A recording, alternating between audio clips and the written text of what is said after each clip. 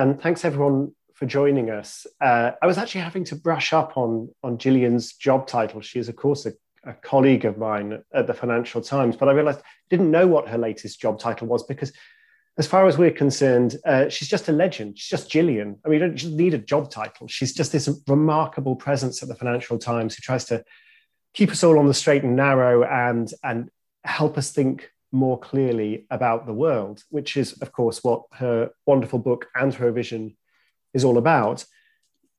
I first met Gillian, it's the first time she really impinged on my consciousness in a big way, was during a meeting of the editorial board about 15 years ago, probably 2006.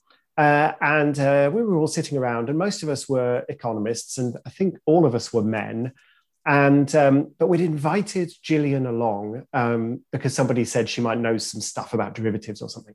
And we all sort of sat around as economists, musing and just stroking our chins and figuring out, well, what in principle derivatives might actually do and be, and what effect they might have. And after a sort of some considerable time of this, Gillian politely but firmly said, have any of you actually ever seen a derivatives contract?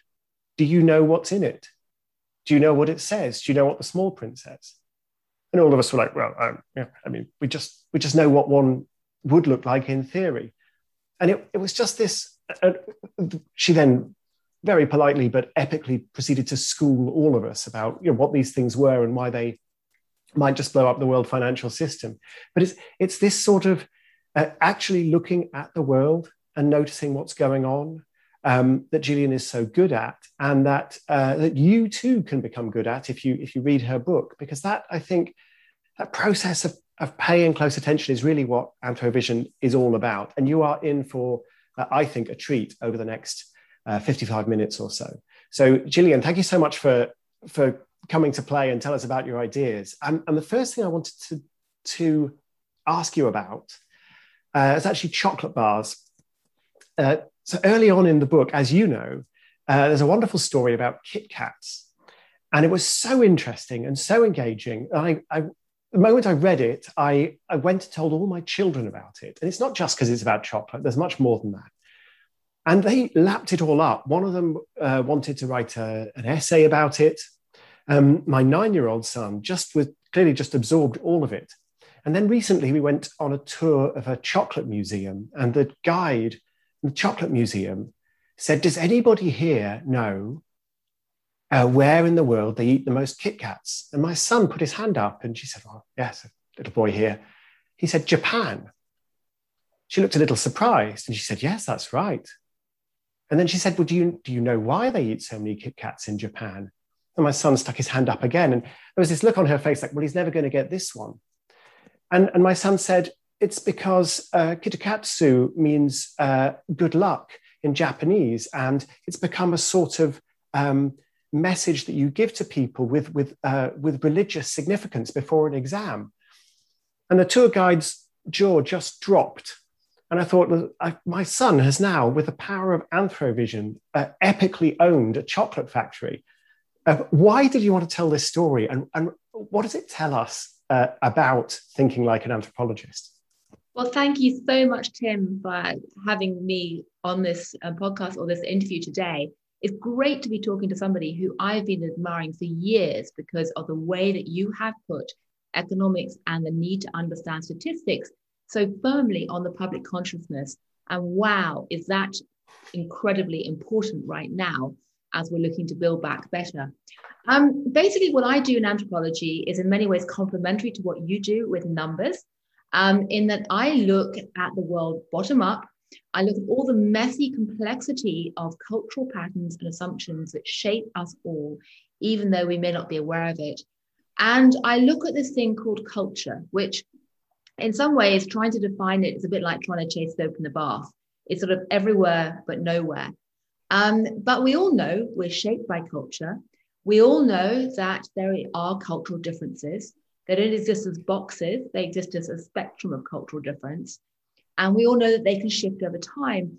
And the reason why the Kit Kat story I find so illuminating, apart from the fact that if you write about chocolate, everyone wants to read that, even kids, is because it shows two or three things. Firstly, the obvious point that the world is a glorious kaleidoscope of different cultures.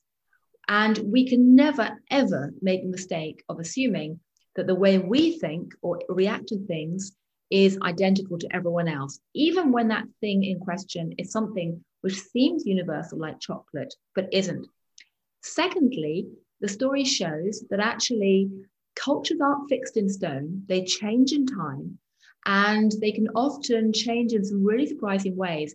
And that is such a liberating, exciting concept to think about, particularly, again, as we try and build back better.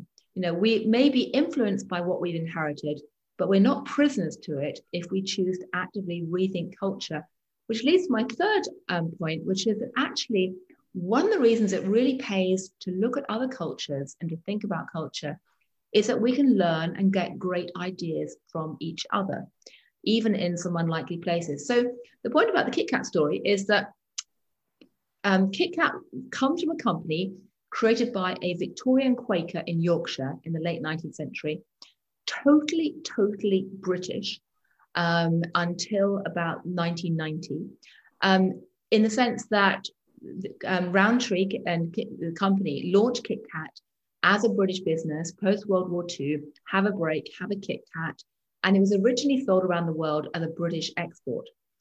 And then around the turn of the century, some managers in Japan at Nestle, which have bought Rowntree, noticed that sales were exploding in the southern island of Kyushu because, as your son so diligently learned, the word kitogatsu in Japanese means good luck or go for it, or we shall overcome. And so teenagers have started a kind of fashion for giving each other Kit Kats during exams as a good luck symbol. And in Japanese Shinto tradition, there is a very strong practice of using good luck charms blessed by a priest at a temple for moments of stress. And what actually happened in Japan was that the Nestle managers noticed this wrinkle. They played into it. They really built on it in their media and marketing campaigns and tried to actually use it and develop it and celebrate this kind of cultural innovation, if you like. And within a few short years, Kit Kat had become the second most popular good luck quasi-religious token in Japan for exams, second only to an actual token blessed by a priest. And 50% of Japanese teenagers were taking it into exams with them as a good luck charm. And then out of that came this incredible wave of innovation in Japan, where they took the brown chocolate Kit Kat, turned it every color of the rainbow, gave it flavors like wasabi, or purple sweet potato, or Hokkaido cheese flavor, and then turned it into a kind of local what they call an omiyagi, a souvenir of Japan. So it went from being an English cultural icon to a Japanese cultural icon, and then was exported back into England. And at a moment when there's so much reaction against globalization, when we've all been locked down in our homes during COVID, and haven't just had physical entrapment, we've often had social entrapment. We've only been with people like us, and mental entrapment. We've often become quite myopic. I think now is the time to stand up and say there is value to celebrating cultural difference. There is value to colliding with the unexpected, and there's tremendous value to trying to recognize that diversity can often be such an amazing source of innovation that benefits us all. Absolutely, because this is, as you say, an English invention, and it has this Japanese spin on it. So it's not as simple as just saying, oh, it's kind of globalization, and neither is it as simple as saying, well, local culture is local culture, and that's all there is to it. It's this mixing of the two together. But a couple of things about the story that really struck me. One of which is that Nestlé's idea for what would be a universal symbol is going to be red. It's going to say Kit Kat. It's going to be have a break. It's going to be have a break everywhere because everybody wants a break. That didn't work in Japan. And it wasn't because the Japanese didn't want a break, as you explained in the book. It's because they didn't think that eating a chocolate bar was much of a break from hours and hours of exams. But the other thing that I wanted to ask you about was that Nestlé were really very insistent that their branding would be global. And the Japanese managers had to kind of go under the radar and kind of work around and obfuscate. And they had to work against what they were being told by corporate center in order to take advantage of this opportunity. Absolutely. I mean, the story is a complicated one because it also reflects the way that Japanese companies work and also Swiss companies work. But the key message really here is about empathy. And it's about having a willingness to try and think out of your own brain, walk in someone else's shoes and see the world differently. And, people often ignore that. In fact, most people ignore it most of the time. And it's not just about dealing with a culture that's so obviously different as Japanese culture and Swiss culture or English culture. Frankly, exactly the same principle applies to people down the end of your street who may be different from you, or the next door department in your office who may be different from you. And if you don't do it, you can end up with terrible mistakes. I mean, the counterpoint to Nestle, two tiny stories. One, Merrill Lynch went into Japan a few years ago and did a consumer survey to work out whether people recognized its famous bull logo. And it was thrilled to see there was really high recognition amongst Japanese consumers. They thought, great, we have a great place to start basically building a business in Japan, until they realized that the bull logo for Japanese basically was equated with Korean barbecue, not with finance. And that was why it was recognized. Another story, which may be apocryphal, but is often told inside marketing courses, is that Gerber, which is a company that Nestle also built, makes baby food, American, went to Africa and sold baby food tins with pictures of babies on the outside, which is totally, totally normal and common sense for American and European consumers. And then someone pointed out that actually in that part of Africa, there's a tradition of having the pictures of the contents on the tin, not the intended consumer. So putting a picture of a baby on a tin is not what you want to do if you're trying to tell people that you're not engaged in actually eating babies rather than trying to feed them. So that's examples of, cultural difference going wrong because people haven't tried to walk in other people's shoes. But, the Kit Kat story is an example of going well. But the other crucial point I want to stress about this is that the story of how Nestle took Kit Kat and completely transformed it is not something that any big data set could possibly have predicted or picked up on. If you were to track the data points of all the ways that people are eating chocolate, you would not have predicted it was going to become a prayer token. And in the same way, if you had the most brilliant AI program in the world, you probably couldn't have predicted it either or played into it either. So one of the messages of the book is that things like big data and statistics and economic models are brilliant. I totally celebrate what they can do.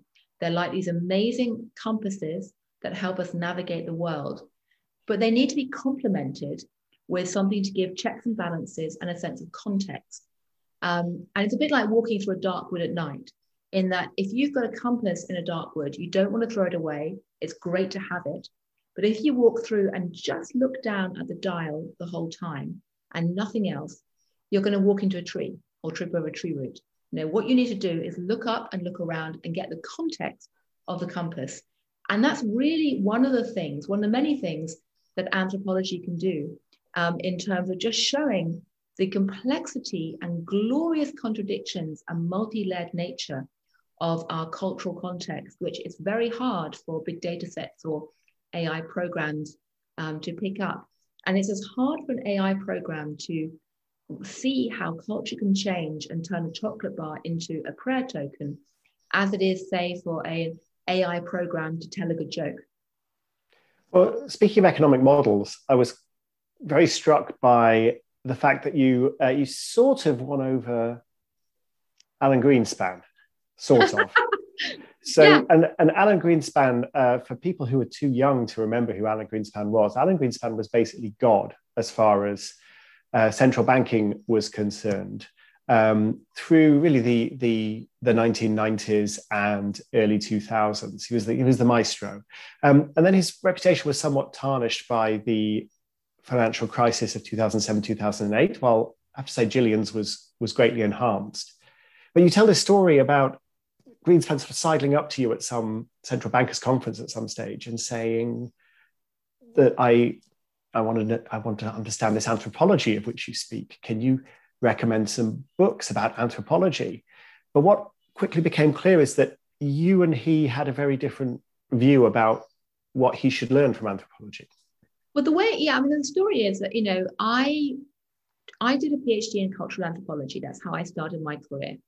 And when I first joined the Financial Times, I actually felt quite embarrassed about it quite often, because I joined the Financial Times as a business and finance journalist and spent, many years working in that field. And if I ever told anyone I had a PhD, they always assumed it must be in economics or an MBA or, failing that astrophysics or something like that, because the quantitative sciences had so much more credibility than, soft sciences like anthropology. The feeling was anthropology was a bit hippy-dippy, as one banker once told me. And, certainly in the run-up to 2008 crisis, I felt very strongly, both a bit wary of telling people about this past, but also felt there was something really going wrong at the very heart of finance, because people were believing their own cooking, or they were eating, they believed their own Kool-Aid, if you like, which is that they had developed this idea that all this financial innovation had occurred, which was going to make the world a lot safer, and that it was basically foolproof, because there was this theory of financial markets which went basically, well, if any excesses or dislocations happen, the market's pricing everything perfectly, it's spreading risk across the system, so it will self-correct. And it's a bit like a sort of self-cleaning oven or a self-correcting machine. If something goes wrong in one corner, it will restabilize, rebalance itself, and it will all be fine. And Alan Greenspan seemed to be really someone who epitomized this idea that you don't have to interfere in markets, you don't have to interfere in the financial system, let it run. If it goes crazy for a bit, it will self-correct very quickly, so don't worry about it. It's all about free market forces. And he also really loved models and kept waving these models around. And he sort of symbolized for me what I kind of disagreed with about economics and finance and why I thought the system was going wrong. And then the financial crisis happens. And, one of the really telling moments in the aftermath of that was that Alan Greenspan gets hauled up in front of Congress and admits in front of Congress that although he's been viewed as the maestro, which is the title of the book, although he was like God in the financial markets, he says there was a flaw in my thinking.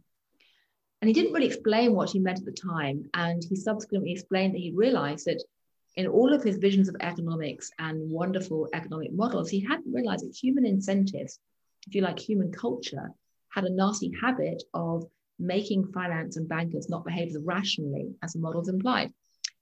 Anyway, a few years later, I bumped into him, and he and I had met several years earlier and talked about anthropology, and he was quite dismissive. And then we met, and he actually chased me down a path at a conference and said, I want to read some books about anthropology. I want to understand it. And I thought, wow, I was really impressed. And I'm still impressed, because one thing about Greenspan is that he does have an ability to try to challenge their views and to rethink them, which is quite rare, actually, in public life, particularly someone that senior. And he's often done that. When he said there was a flaw in my thinking, he was scorned by a lot of people about that. But I thought it was very admirable, because he was actually saying something in my thought process went wrong. The problem was, though, that he thought that studying culture was what most people think, and most people think anthropology is about, which is studying weird other people. So, anthropology started off as an effort to try and look at people in far-flung corners of, Micronesia or the Amazon or Africa. And it was seen as the study of the exotic, the other. And frankly, for some people, I dare say in Nestle, to go back to the last example, looking at Japan and how they've changed the meaning of Kit Kat might also seem a bit exotic. But actually, that is wrong. Because part of what anthropology does is to study non-Western people who seem different from yourself, or, anybody who seems different from yourself, depending on whether you come from the West or not. The other half of what anthropology does, though, is that you flip the lens and look back at yourself with an outside pair of eyes. And you realize that everybody looks exotic to someone else. And actually, what bankers do looks pretty weird and exotic to people who are non-bankers sometimes. And so in a way, the idea of studying culture cuts both ways. You try to make the strange familiar and the familiar look strange. And Greenspan, like many people, was all about trying to make the strange look familiar. He wanted to understand why Greece was behaving, in his view, so weirdly, so strangely from what he thought was normal. He didn't seem quite so keen to actually fit the lens and try and understand what central bankers were doing and how their culture might be strange too. So one of the ways in which anthropologists do this, which you describe, is something called thick description, which I found very intriguing. And loads of really fun and thought-provoking examples in the book, which everyone should get the book. But one example that really sort of sprung out at me was this idea, was this collaborative process to try and build a car at General Motors. And the problem was, it turns out that what a meeting means in Rüsselsheim, where engineers from Opel were based, is different from what a meeting means in Detroit, where engineers from General Motors, the parent company, were based. So talk us through what a meeting can mean to different cultures and why that was causing a problem here.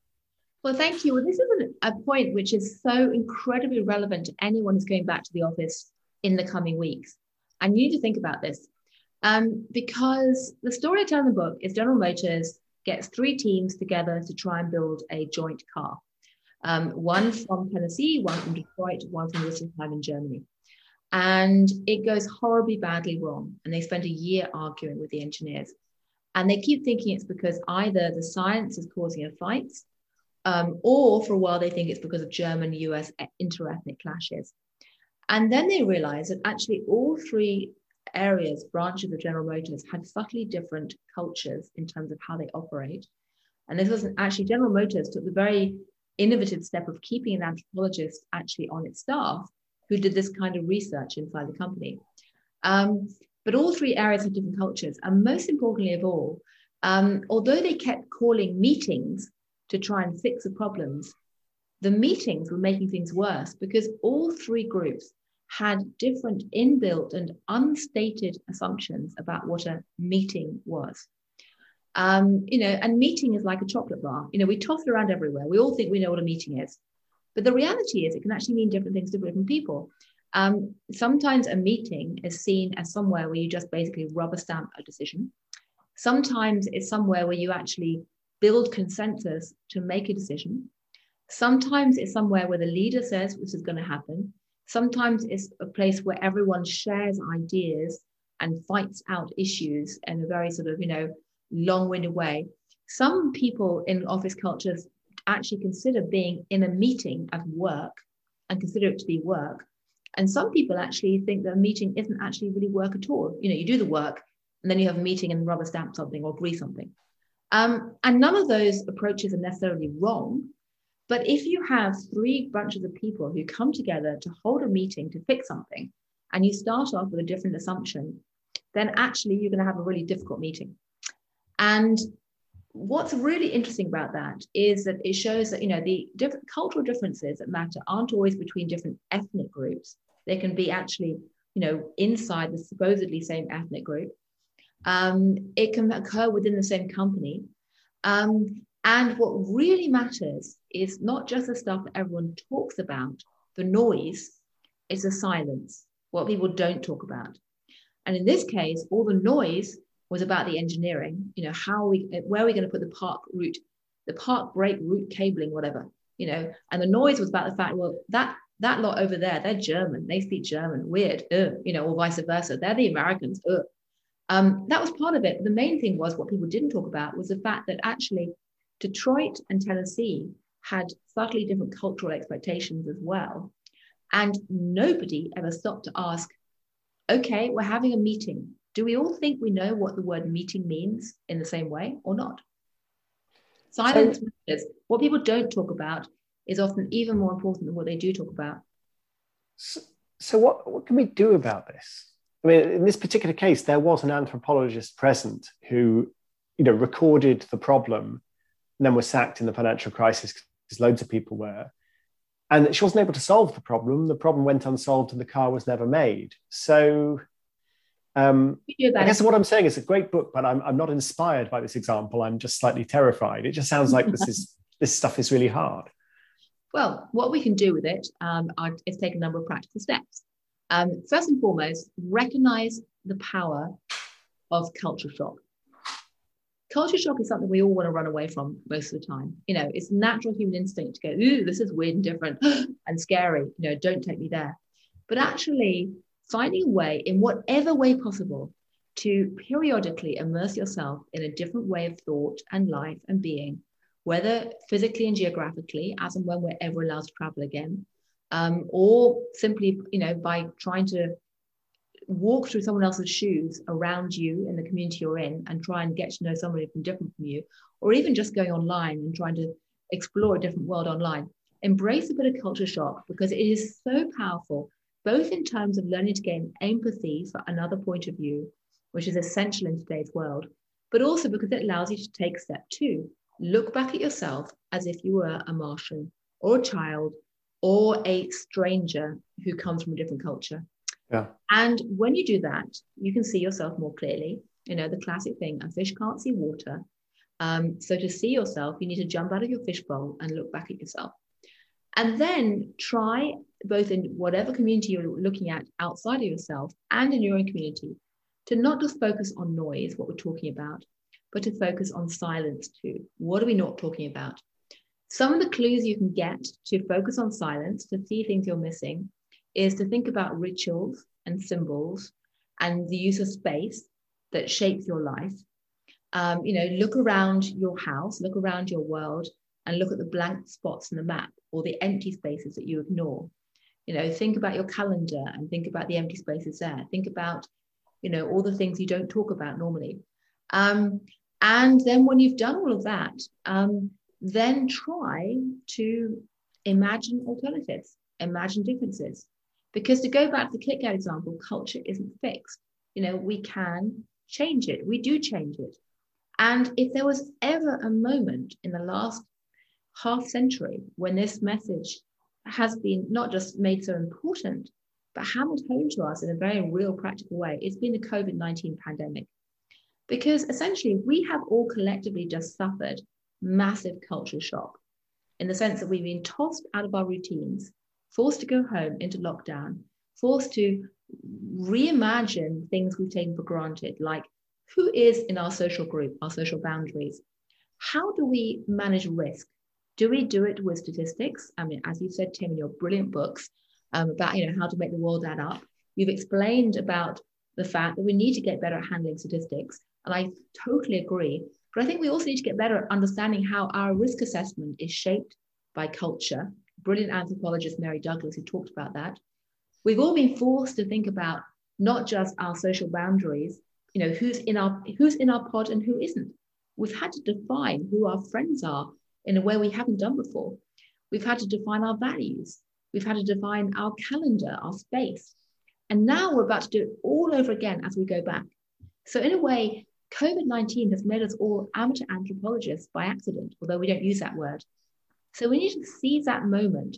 And as we try and build back better, whether it's in our family lives, in our careers, in our companies, in our communities, in our country, we need to seize the fact that we can actually try and change culture we want to, think about culture. And if we don't think about culture, it's very hard to create policies and life strategies that really work. In my personal experience, I haven't traveled as much as you, Gillian, but I have traveled a bit. The culture shock that really hits home is, in fact, reverse culture shock. You go to America for a couple of years and you notice all the weird things that Americans do from the point of view of a Brit. But a lot of it's kind of fun and exciting because it's new and you're meeting new people. It's all great. And then we go home. Then you notice all the things the Brits do badly that the Americans do well. And there's no sort of compensating excitement or joy. It's just grim. But it does, you see the things that you have taken for granted because you've seen somebody else doing it differently. I realize transatlantic is hardly a major anthropological shift, but it's still there. But I disagree, Tim. I mean, actually, that is exactly the core of anthropology. It's both culture shock and reverse culture shock. And it's about, the anthropological tag is make the strange familiar and the familiar strange. And doing that is just so important.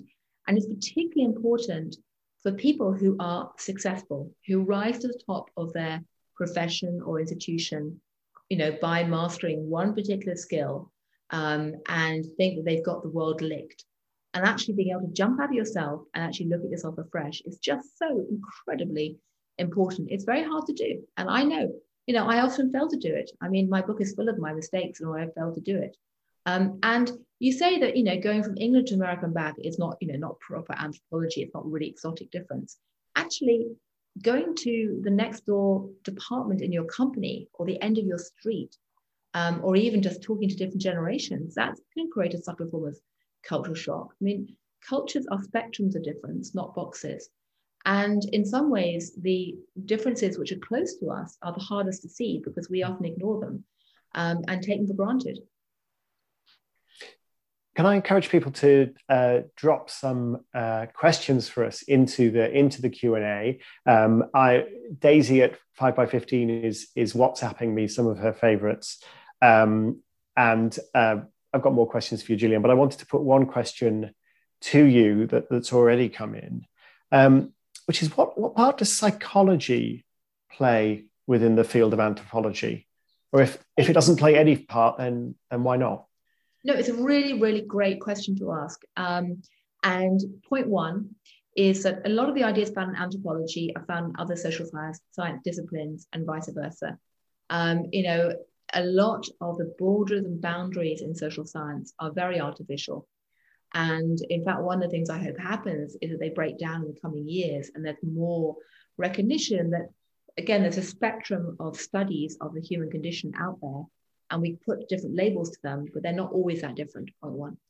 Insofar as there's a difference between psychology and anthropology, one way to see it is that psychology tends to focus on individual brains, first and foremost. And there is now, social psychology, group psychology too, but it tends to start off by looking at the cognition and patterns and processes of one particular brain and then extrapolating more widely. And often does so in a fairly sort of experimental clinical setting where they're basically testing out hypotheses on groups of people in control. Generally groups of American undergraduate psychology students as well. Well, that was something I was about to come on to. Anthropology, just to quickly make the other point, is not looking usually at the individual, it's looking at groups and patterns of behavior and how groups interact.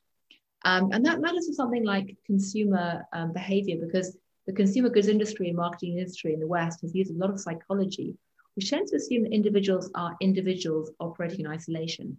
And of course, there's an awful lot of group behavior and interactions. And that's sort of more how anthropology looks at the world. But the other big difference is that, as you say, Tim, anthropologists don't assume that everyone around the world thinks the same way or that brains necessarily work in identical ways. There's a really good anthropologist called Joseph Heinrich, who is that more of a physical anthropologist, and he studies human evolution, not just culture, or just studies both together.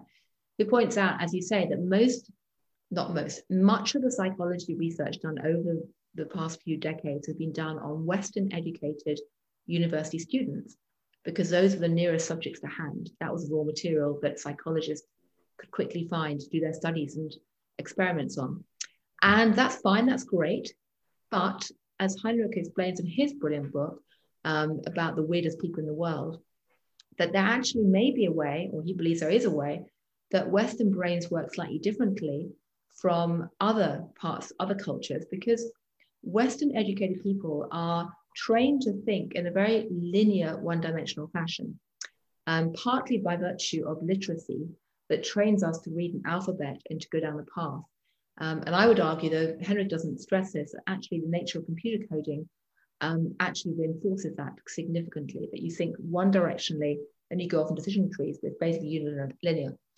There is evidence from Henrik's experiments and work that actually other cultures have different approaches. I mean, anyone who grew up with a pictogram way of writing, and I know this from having studied Japanese, tends to have more of a holistic snapshot way of judging situations. Non-literate cultures often use an even more holistic approach, that looks at an entire picture of the patterns and doesn't just zone in with tunnel vision on one area. And the point about that is that you can use psychology studies really well, but be aware that it's probably Western psychology studies, not necessarily universal ones.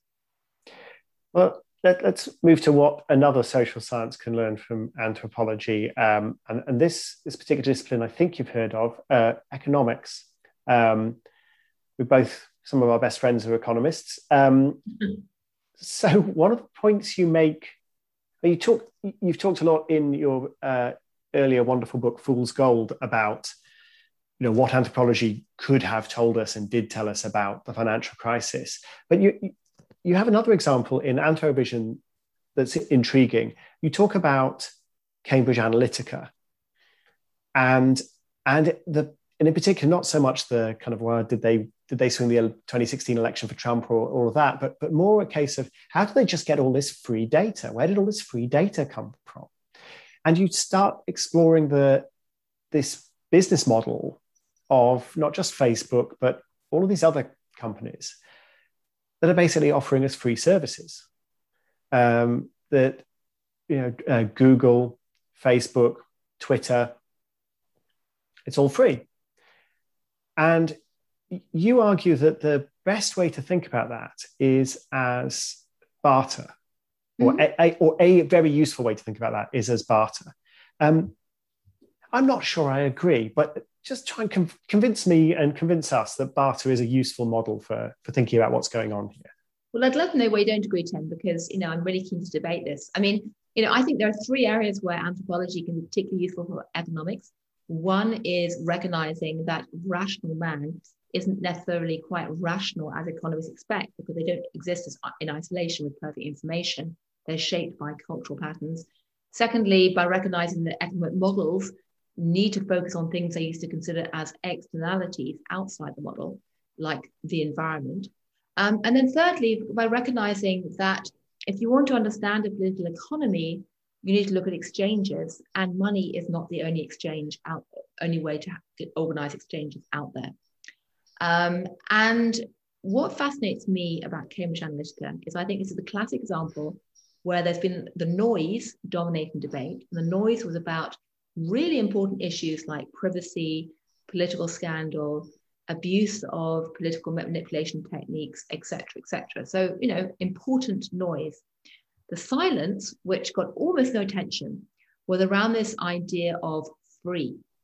And when the Cambridge Analytica scandal broke, there were a lot of discussions saying, this is outrageous. They've stolen people's data. They've got it for free. They've been abusing people. And that was sort of half true. But what people were ignoring was actually the way that Cambridge Analytica got most of its data, like every single data company out there today, which have not been involved in scandals, really was actually not so much through stealing data or taking something for free, but by a two-way swap. And by that, I mean that consumers were essentially getting free services in exchange for giving up data. And they may not have understood that was what's going on, and I'll talk about that in a minute, but that was basically the exchange that was happening. And the only reason why people use the word free, which is a kind of negative, the absence of money, was because there isn't really a word that grown-up economists and policymakers and techies can turn to in English to describe this. You could call it a swap, but that sounds like a financial swap. However, there is a word in anthropology, which is barter. And barter is fascinating because economists like Adam Smith assume that barter was something that only primitive primeval people had. You think of cavemen swapping, berries for meat kind of thing. And Adam Smith assumed that when societies got more complex, they would grow up and invent money, and then grow up more and invent credit. But there's a really brilliant anthropologist called David Graeber, who sadly died last year, who argued that actually that evolutionary mindset is upside down, because the evidence is that actually communities, small communities, however so-called primitive or ancient or whatever, by the way, there are no primitive cultures, but I'm just using that in quotation marks to talk about how people describe this. But, all communities have some element of social credit, i.e. debts to each other socially, which bind them together. And they often have barter too. in the sense that things are being swapped back and forth. And out of that subsequently comes money to express those exchanges. But barter, it doesn't disappear when money comes up always. And what's happened in Silicon Valley is, I would argue, that barter has exploded in scale. It drives so much of the social media tech world, this swap of data for services. And the reason I think we need to start talking about barter is because it is the only way I can think of actually making it clear to consumers and policymakers that this two-way swap is happening on a massive scale. They need to put it into their understandings of how the economy works, because it gets ignored. They need to think about what it means for antitrust, because in America, up until now, the antitrust measures used by regulators have judged whether monopolies existed on the basis of consumer prices, which doesn't work when you don't have money involved. You need to plug it into investment models if you're trying to work out what tech companies are worth or not worth, because if much of their transactions are barter, not money, how do you put that on the balance sheet? And you also need to think about it for public policy, because my strong feeling is that most consumers, if they were offered a chance to remediate these transactions with money, they probably wouldn't want to do that, because barter is actually quite efficient. In fact, tech companies have offered people the chance to sell their data and buy services with money. And people, for the most part, thus far, haven't taken it up. Now, that might be inertia, but I think the bigger problem is actually this kind of barter is efficient. We don't want to abolish it necessarily, but what I do think there's a burning need for is to change the terms of trade in this barter trade and give consumers more power by having more transparency, more control about the duration of any kind of barter deal with data and services, and above all else, portability of data. So they have competition about who they're going to cut barter deals with. And you don't have that right now. But that can only happen if you start off by noticing it's a two-way swap and actually start talking, I would say, about barter to actually put it into people's minds. So why don't you agree, Tim? I think we agree about almost everything except what the definition of an externality is. But no one cares about that. We'll talk about that another time.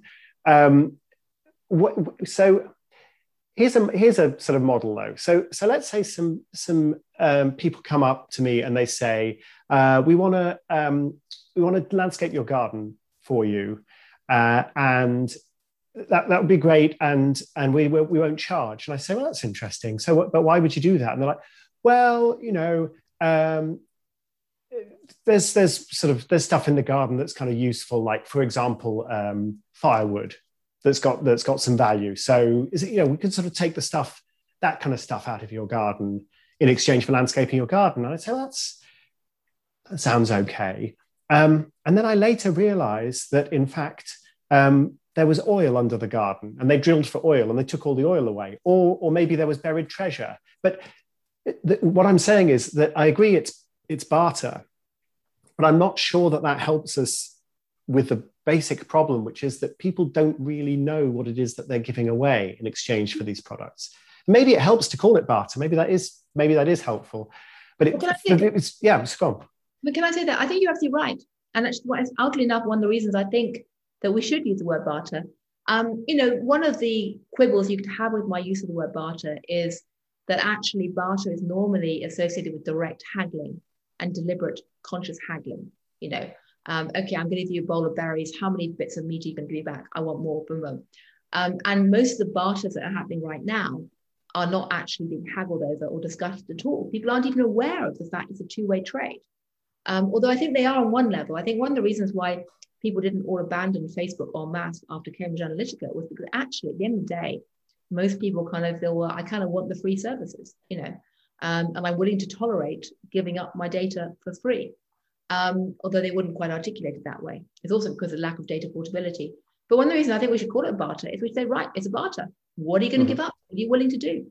And if you don't like getting your email from this server, you should be able to move to another server with full data portability. And the onus for data portability should be on the tech companies in exactly the same way that in the financial sector, banks are required to make it easy for consumers to swap bank accounts in order to have competition. because that's the way you get competition, which, as you know, as undercover economist, is exactly how you get markets to work most effectively.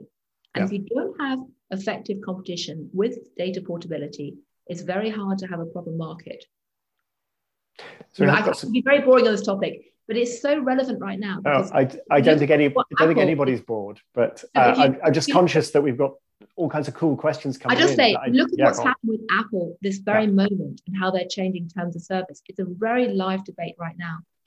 Yeah, very interesting that they've made it so salient. Like you can basically block Facebook. Would you like to look wider? You need to look as an anthropologist at exchanges in the widest possible sense, not just in very narrow macroeconomic terms. And I know, Tim, you don't look at economics this way. You have a much wider, wiser vision of economics. But we've looked at, some economists have looked for too long as economics as just this narrow money-based model, and that just doesn't capture half what matters in life. But I think one thing that you've identified here, which I do find very interesting indeed, as it's made me stop and think hard, is this idea that, well, consumer harm in an anti-competitive market, consumer harm is measured by rising prices, and if we can't price this stuff because it's barter, then in effect the price could be going up and up and up. We could be giving away more and more and more in exchange for the services. But because there's no monetary price on it, it can't be measured by the antitrust authorities. You've got me thinking. That's good. That's dangerous. That's Anthro-Vision for you. No rematch in the FT. Maybe we should debate in the FT instead. Have a discussion that way. Oh, I think the trouble is, I think you've now persuaded me, and we now agree too much. I know. That's boring. Tell me where I'm wrong. I'll argue with you about externalities another time instead, and actually not irrelevant. I've got loads of great questions coming in, so let me put some questions from from the audience, not me, basically everybody else who's listening to you, Gillian. So a question that comes in that I know you feel quite passionately about: does anthropology help us with the challenge of climate change? Absolutely, 1,000%. For several reasons. Firstly, because at the most basic level, it makes us notice other people. And by golly, did we learn in COVID that if you ignore what's happening on the other side of the world in a weird place that seems exotic to you, like Wuhan, it can come back and hit you. We're linked together in a chain of humanity. And when the weakest link breaks, we often suffer as well. So that's important. It's important to talk about ways of actually getting the message around climate change to be communicated to a wider public. And that often requires thinking about cultural patterns and psychology. But it also matters for the most basic reason of all, which is that, if you construct, I can actually talk about externalities here, and you can educate me while I'm wrong. But, for too long, economists created models and the environment was kind of like outside, external to it. Companies created balance sheets and environmental risk was like in the footnotes if you were lucky.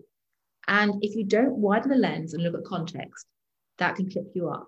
And that's exactly what the environmental issues are doing now. And to get super geeky for a second, if you look at how the G7 has just endorsed changes in the accounting system for companies to embrace something called TCFD, Task Force for Climate-Related Financial Disclosures, that's a sign that actually even the accountants are now being forced to widen the lens and realize why that lateral vision, which I call Anthro-Vision, actually matters.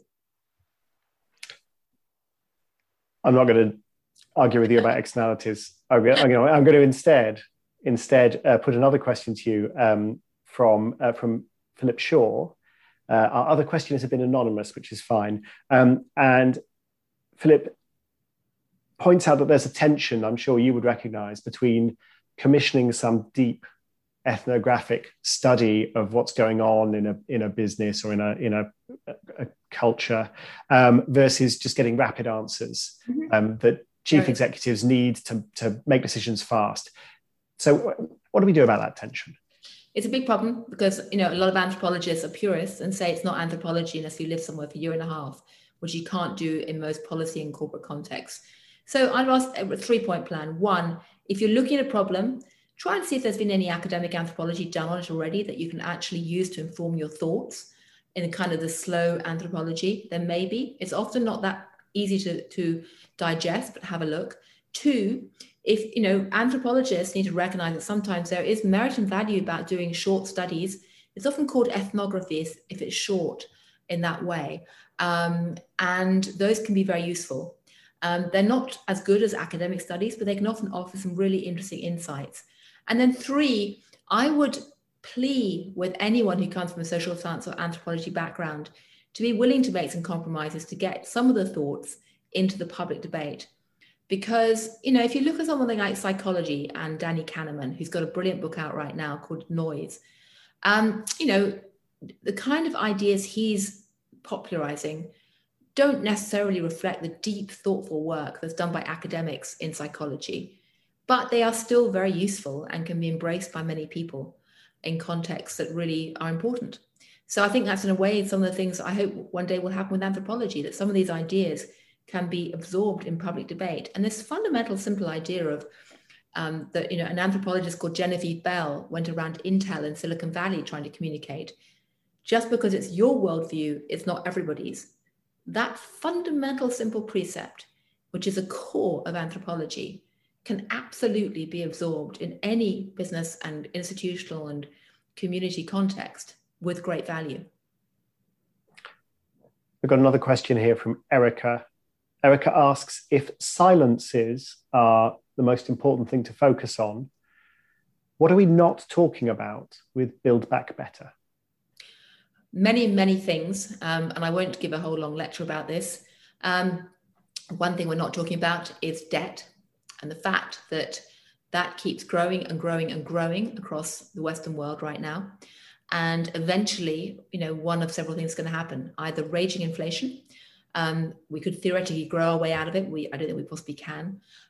Or there has to be some kind of renegotiation of terms, some kind of default, or something called financial repression. But that's one of the things that, by way of example, that we're just not talking about right now at all. And I'm not saying it's necessarily the wrong decision to grow debt, but it has implications that need to be publicly recognized, not just swept under the carpet. You sound like an economist. Have you been hanging out with economists too much?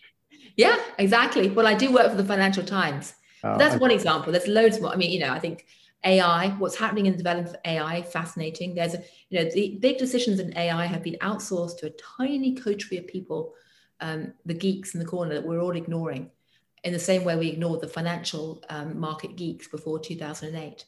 And that, is something very important. Or if you want a really timely issue right now, and by the way, in the debt category, I'll add pensions and the fact that pension systems are unsustainable.